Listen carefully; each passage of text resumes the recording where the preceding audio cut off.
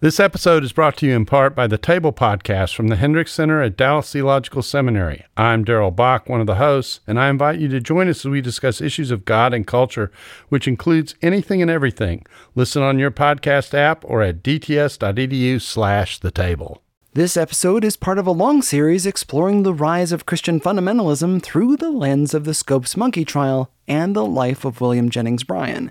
This episode can stand on its own, but when you're done, go back and start at the beginning of Season 5.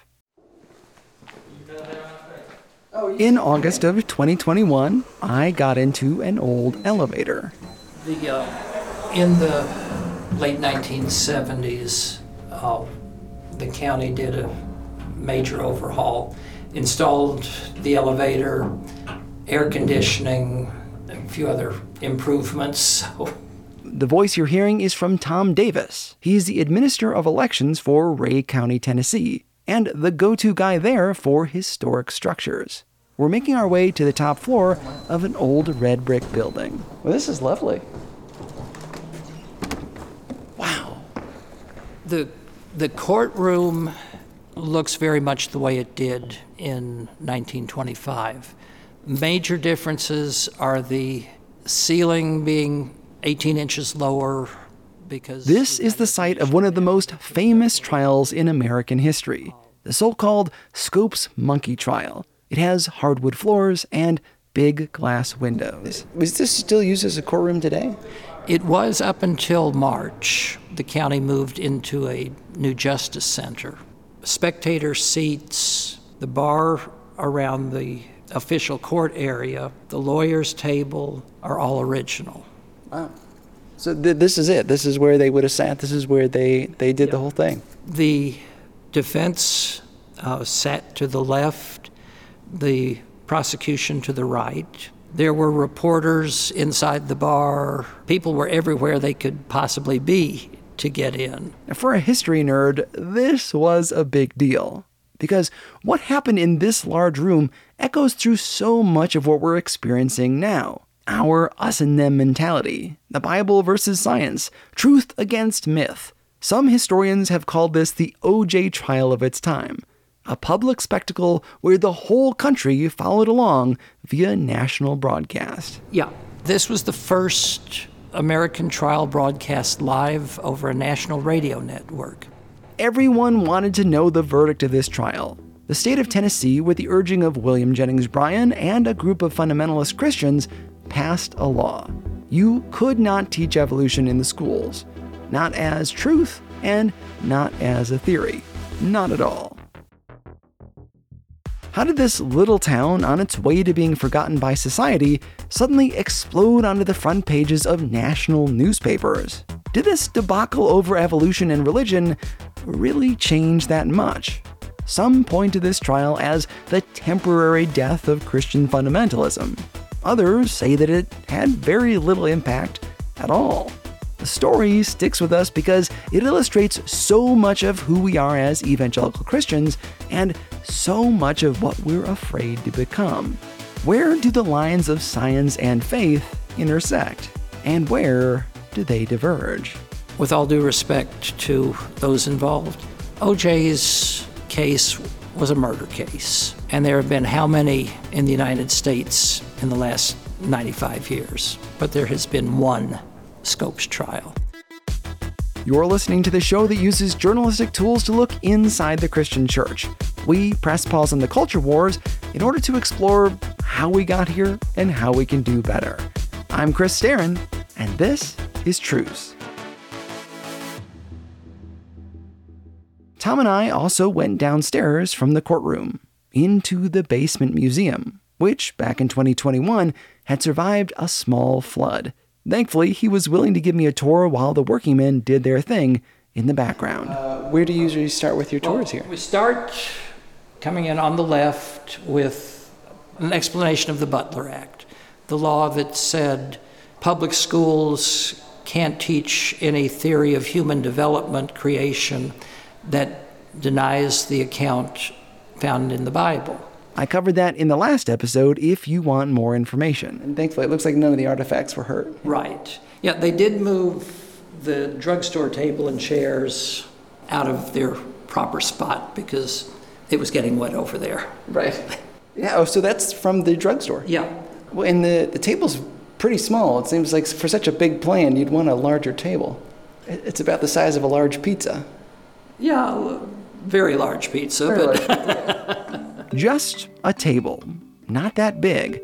But it came from the drugstore that 100 years ago hosted a meeting that kicked off the whole brouhaha that put Dayton on the map. That was owned by the chairman of the school board. The drugstore sold ice cream and drinks, but also stuff you probably wouldn't expect, like textbooks, including the one that would become central to this battle over evolution. Dayton is a charming, quintessential small town. A square, statues, its own brewery, but in the 1920s, it seemed like Dayton was on the way out. Actually reducing in size as the old blast furnace had closed. Ray County was a farming community. Strawberries shipped by rail up to the cities in the north. By the way, the voice you hear is the ever-interesting Edward Larson. He won the Pulitzer Prize for his excellent book on the trial and teaches at Pepperdine University. This piece of Tennessee was different than the rest of the state. The whole state is Republican now, but back then, Tennessee, being a southern state, was predominantly Democratic and therefore pro-Bryan. Bryan, remember, had been the Democratic nominee for president. That's William Jennings Bryan, 3-time nominee for president by the Democratic Party. He lost all 3 times, then became Secretary of State under President Wilson. He'd earned the nickname Mr. Fundamentalist. But East Tennessee, historically, where Dayton is located, that was the Republican end of the state. Republican back then meant they were pro-abolition, against Jim Crow laws. Bryan was a Democrat. For a long time, the Democrat. Naturally, Dayton didn't vote for him. The trial, though, was years after Bryan stopped running for office. He turned his attention to other causes, like slowing the spread of social Darwinism. To do that, he and a bunch of other Christian leaders like William Bell Riley and Billy Sunday campaigned to outlaw the teaching of evolution in Tennessee. And again, he was very precise. He didn't care about the evolution of animals or plants. He probably accepted those things to happen. What he cared about was humans. The Bible is very clear that Adam and Eve are specially created by God. So he can go out and convince people that there was a danger in teaching students as true that they had been created through a Darwinian process of evolution. And so the Tennessee law that he ended up championing, and he went to the Tennessee legislature and helped get it passed, simply says that you can't teach the Darwinian theory of human evolution. It doesn't deal with other sorts of evolution. The ACLU published a notice in the state saying that they would be willing to defend any school teacher in the state who wanted to challenge the law. The ACLU, the American Civil Liberties Union, you may know, is now almost a cuss word for some evangelicals. In 1925, they put out this advertisement looking for someone to challenge the law. What they needed was an educator willing to teach evolution, get caught, and go to trial. Someone to test the validity of the law in a courtroom. Who would be bold enough, brave enough, or so desperate for attention that they would take on a controversial law in the public eye? Perhaps Dayton? The town was struggling for business at this time because, as I said, the local blast furnace had closed and they were losing population, and they came up with this idea. An idea for how to boost the notoriety of the town. Let's have a test case here. Let's try this law and see if we can't get people to take notice. It'll spark a media circus, looky-loos, folks from all around who want to take part in history and spend their money in local stores and hotels. Imagine the crowds at the soda fountains, the restaurants. This, BTW, is one way that laws get tested in the United States. An organization wants to test a law, they find someone willing to break it, and then they take the case to court so they can argue that the law should not exist. I object. Think Rosa Parks, or even Carrie Buck from my eugenics episode. A small group of citizens met in the soda fountain at a table about the size of a large pizza, with the hope of drawing some much-needed attention to Dayton. The only problem is, who were they going to get to do it? The biology teacher, the person you'd expect to teach evolution, was also the principal of the school. They couldn't sacrifice the principal. But okay, what about the young guy, John Scopes? He was the football coach and he was the middle school science teacher. Someone found him playing tennis, called him to the drugstore, and laid out their plan. Would he, John Scopes, be willing to get arrested for teaching evolution? Now, granted, he hadn't, but that was a minor technicality. He hadn't even taught evolution. One of the most famous crime stories in American history, and there wasn't even a crime committed. But the young man certainly fit the bill. Scopes wasn't particularly religious, and he was well-liked and a composed guy. Not a bad defendant. They assured him of his job back. They assured he'd never go to jail. They were that they'd pay his fine if there was one. There wasn't much to lose. Right there in the drugstore, they arrested John Scopes. With all the major players in order, they contacted the ACLU to tell them they had their test case. And so the trial began literally as a publicity stunt. How American can you get? Each of the major players had their own reasons for the battle. Some of them religious, some commercial, some moral, and others to limit the role of government in society. Bryan was always a champion of big government. We saw that throughout his political career. He was instrumental in switching the Democrats from wanting a small government to wanting a larger one. When Teddy Roosevelt turned his eyes to progressive reforms like national parks and antitrust laws, Bryan upped the ante. He trusted popular democracy, and he believed and would say that the people ultimately are always right. Bryan was a majoritarian. Essentially, he believed that the majority should have the right to make society by their own rules. That's why he backed laws to block the teaching of evolution. If we, the majority of parents in the United States, decide we don't want such and such taught in our schools, shouldn't the schools adjust to our will? Guys like Bryan would say that this is just democracy by another name. Citizens exercising the right to shape their society. Majoritarianism sounds like a great idea, so long as you're in the majority. But when the pendulum of society swings in a different direction, the ideas you fought so hard to establish now can be used against you. Maybe you think that teachers should always follow the will of the people. But then, what if one lone teacher wants to pray in their classroom and the majority says they can't?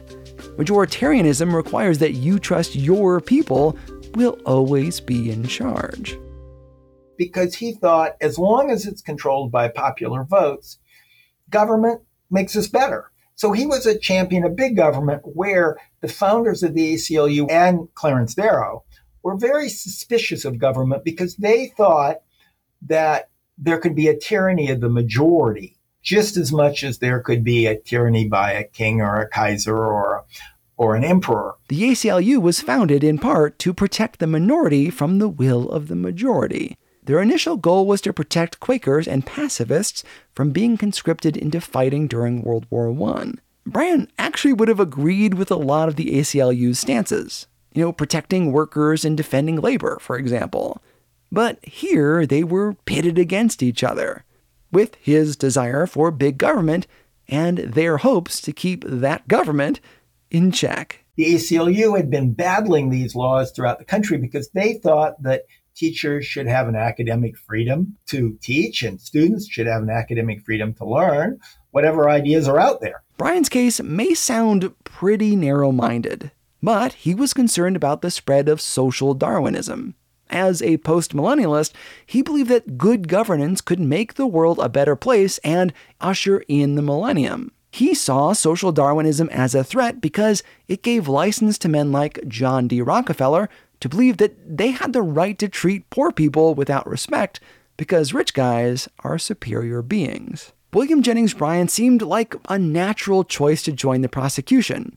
Not only was he involved in the law in question, But he was one of the most famous men in the country. Not bad for a publicity stunt.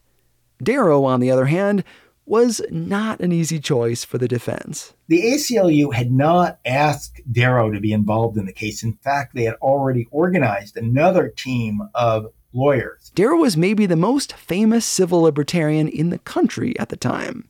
Why not get him involved? He was also sort of like a Richard Dawkins of his day. He was a critic of revealed religion in general and literalistic Christianity in particular. And he would go around writing books and debating for agnosticism or even atheism. Darrow had in mind of using the trial not only to promote academic freedom, but really to debunk Christianity, which of course the ACLU didn't want to get anywhere near that third rail. They wanted to make the case for the right of teachers. Bringing Darrow on would change the narrative. He knew the ACLU would never want him there. He went straight to John Scopes. Scopes liked Darrow. So what could the ACLU do? Their defendant wanted to bring the big guns. Of course Scopes did.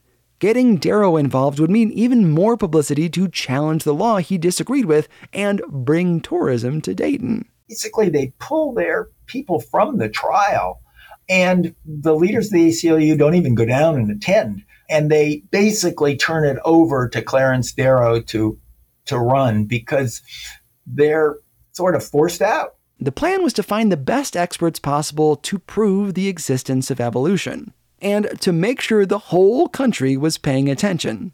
To do that, they had to get Scopes out in the public. Scopes never went to jail. Indeed, after the trial was launched and it became front page news, he went on a publicity tour around America. He went to Chicago, he went to New York, he spoke at the American Museum of Natural History, he went to Washington, D.C. He went on a publicity tour around the country. And the ACLU put together an advisory board that included the presidents of Harvard, University of Michigan, University of Stanford University, University of California, Berkeley. And they pulled together this star-studded list of expert witnesses, all Christian, mind you, from the top universities around America, like Princeton and Chicago and Vanderbilt, to come down and testify. This was not some sort of scene where you had this poor school teacher looking for a lawyer, as it appears in Inherit the Wind. The Broadway play turned movie that presented a fictionalized version of the trial. Rather, the lawyers found him. The town was about to get more than it bargained for. Remember, they were hoping for some publicity and to frame this as a test case, where the two sides would come together and debate the merits of this law without Scopes' neck being on the line. What happened was that America loves a story. And the best story is that there's this benighted hill town in the benighted South, enraged by fundamentalism, that arrests one of their own teachers. That's just too good a story to pass up, because America likes conflict. Which is funny because so much of the story told to the public and in the later play Inherit the Wind was just not true. Dayton was not a backwater. It had one of the largest courtrooms in the state and a train line. It was Republican, which in those days meant it was liberal. The town wasn't inflamed by fundamentalism. Quite the opposite. The trial was engineered by liberals who wanted to test the law. Scopes wasn't arrested in the school or tossed in jail. He went on a publicity tour, but those nuances were too subtle for the media to grasp. What they wanted was not Dayton, but maybe the town from Dirty Dancing. And it was in the popular imagination that fundamentalism was a Southern ideology, even though it started and found its supporters in the North. Modernism hadn't taken hold in the South, so there was no reason for fundamentalism to blossom. Fundamentalism was largely a Northern phenomenon. With the world on alert, Dayton would soon blossom into a circus. And the trial of the century was about to begin. We'll continue our story after this message.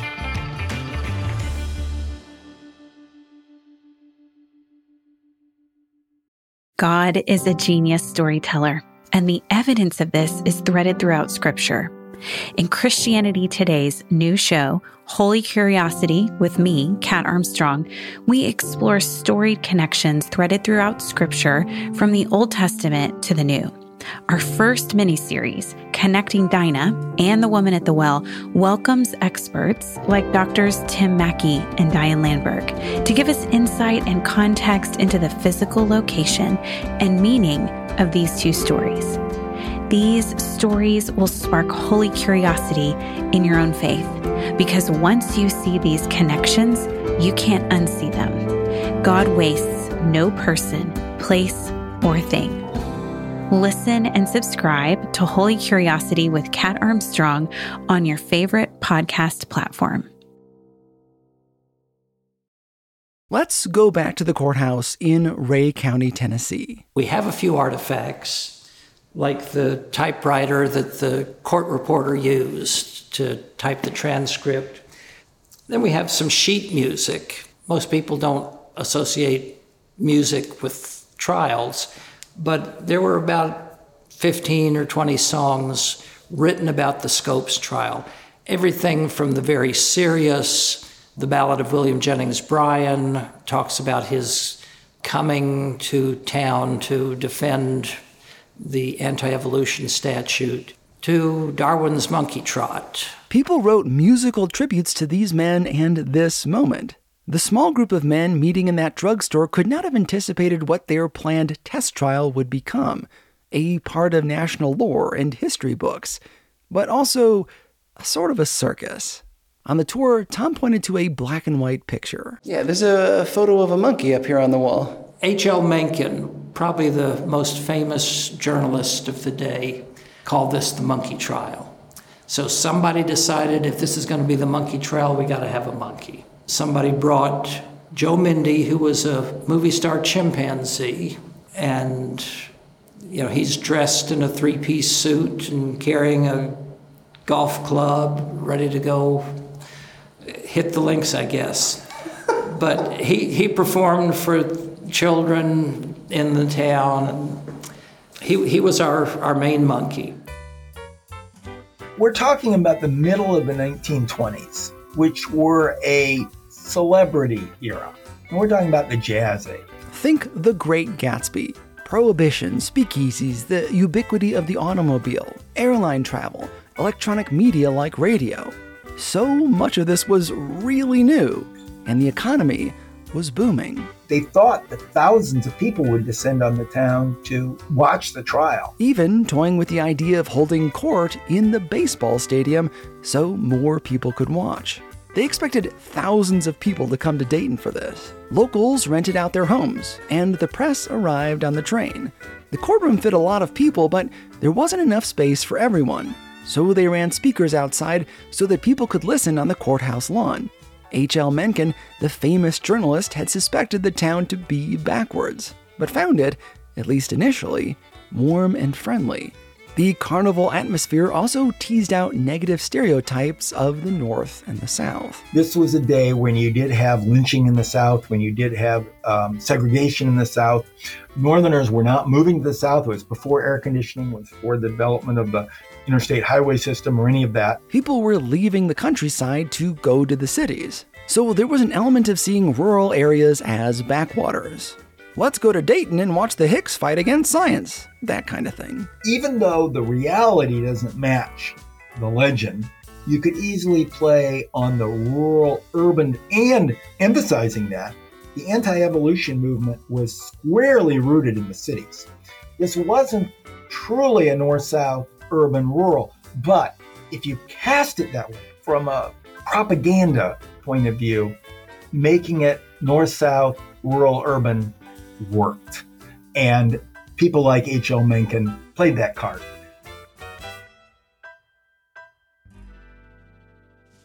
Brian arrived at the train station to fanfare, cheers, and waving handkerchiefs 3 days before the main event.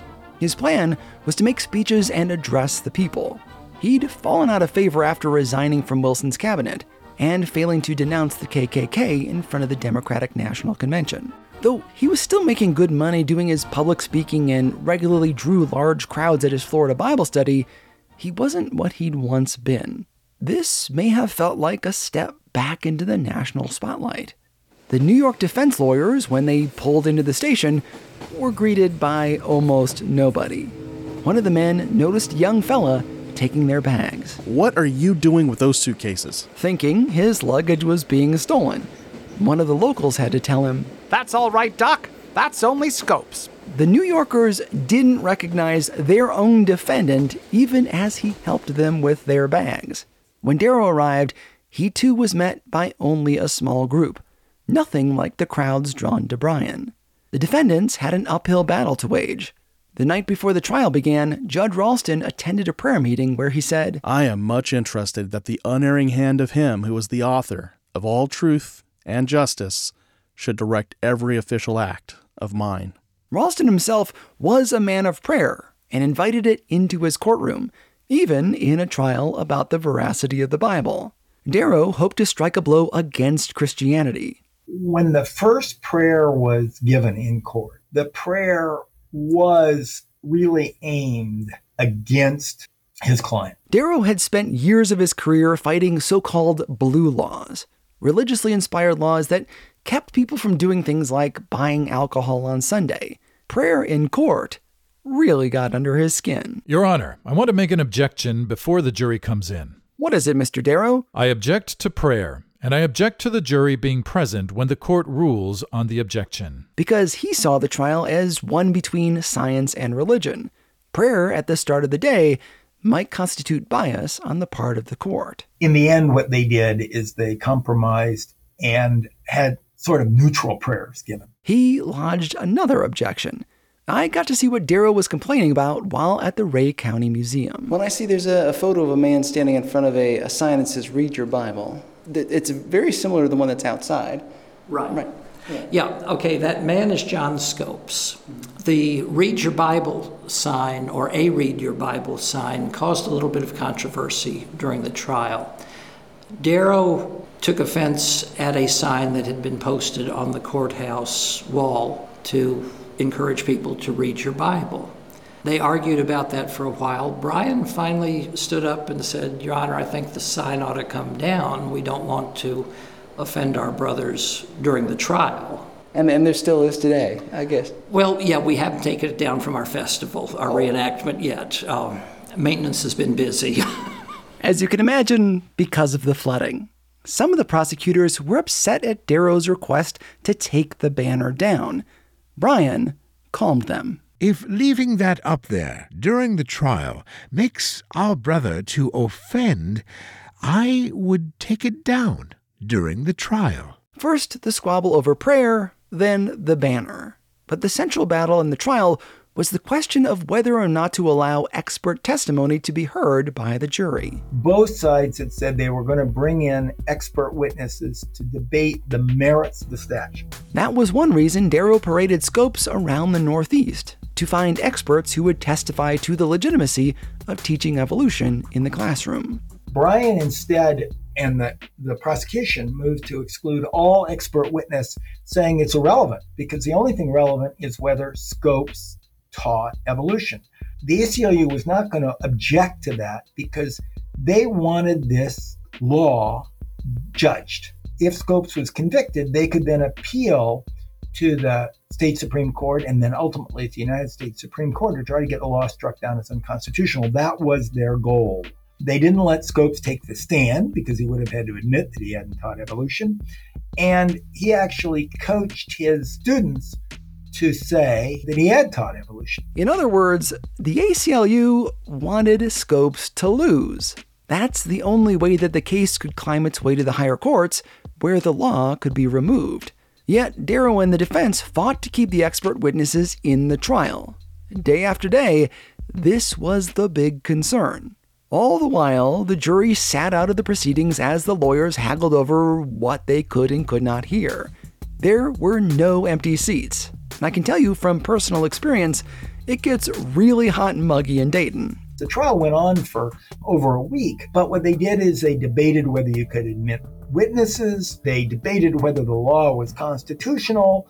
So the jury was excused for all of those portions. And what really frustrated him they were prohibited from going in the various other venues and listening to it over the loudspeaker because they weren't supposed to hear that.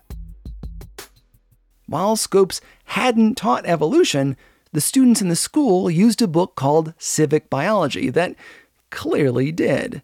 A textbook that was sold in the very drugstore where the trial began, and one that was approved by the state of Tennessee's textbook board. It's the one that students were asked if they used in class. The book didn't stop at evolution, but tied evolution to eugenics. I got a chance to see a copy of it myself when I visited Bryan College in Dayton. Well, this looks like it actually belonged to a student because all their periods are listed in the back of the book. It says first period was biology, second period physical education. Where I met Kevin Woodruff. I am the research literacy librarian at Bryan College in Dayton, Tennessee. He and I spent almost 2 hours talking about the trial and looking through the archives at the Bryan College Library. The machine that manages the temperature in the archives was particularly loud that day. It's a green book with sort of worn, yellowed, but glossy pages. Yeah. Mr. Woodruff read some of it for me. When people marry, there are certain things that the individual as well as the race should demand. Okay, sounds very... eugenics-y? Yeah. Epilepsy and feeble-mindedness are handicaps which is not unfair but criminal to hand down to posterity. So yeah, that's horrible. Well, it's hard to believe, but that's what was being taught. Right, that's the textbook. That's from the section on eugenics, clearly stating it is immoral for epileptics and those with mental issues to reproduce. William Jennings Bryan's dystopian scenario printed in schoolbook form. Rather than explore the literal advocacy of eugenics, it was never mentioned. Instead, this epic showdown of the ages, one that Bryan described in advance as a battle royal, kind of became a royal dud as far as the media was concerned. If you narrow the case down to, did Scopes teach evolution, then there's really not much of a case. That's why the actual trial, that is, when the jury's involved, took only 2 hours. There wasn't much to debate. They removed all of the sensational stuff. Without the experts giving testimony, this was just a simple case establishing if a small-town teacher taught evolution, not something that sells newspapers. Instead, the defense admitted that their client broke the law. Darrow literally tells the jury, says, you have no choice. You're going to have to convict my defendant. What kind of battle is that? The defense attorney told the jury to convict. Telegraphs had transmitted 20,000 words a day. Special lines were strung. People were listening all over the country. Friday, the evening before closing arguments were scheduled, reporters started leaving, thinking there was nothing to see, no battle royal. In fact, some of the prosecutors even went swimming with Scopes during a recess midweek. Where was the throwdown? Only the closing arguments remained. Darrow knew that William Jennings Bryan had prepared a doozy. Bryan was one of the best orators of his time. Darrow did not want Bryan to give his grand address, to influence the minds of the country. What he did was hatch a plan, to use the legal system to keep Bryan from giving his prepared closing statement. But simply preventing his opponent from speaking wasn't enough. He wanted to crush religion. The best way to do that wasn't by silencing Bryan, but by calling him to the stand. The resulting testimony would eclipse all the rest of Bryan's legacy in the eyes of many. It became the thing he's most known for today. That moment when the accused was ignored and the prosecutor was on trial. What happened next came to define the career of William Jennings Bryan and completely shaped the way we see fundamentalism today. We'll continue our story in the next episode.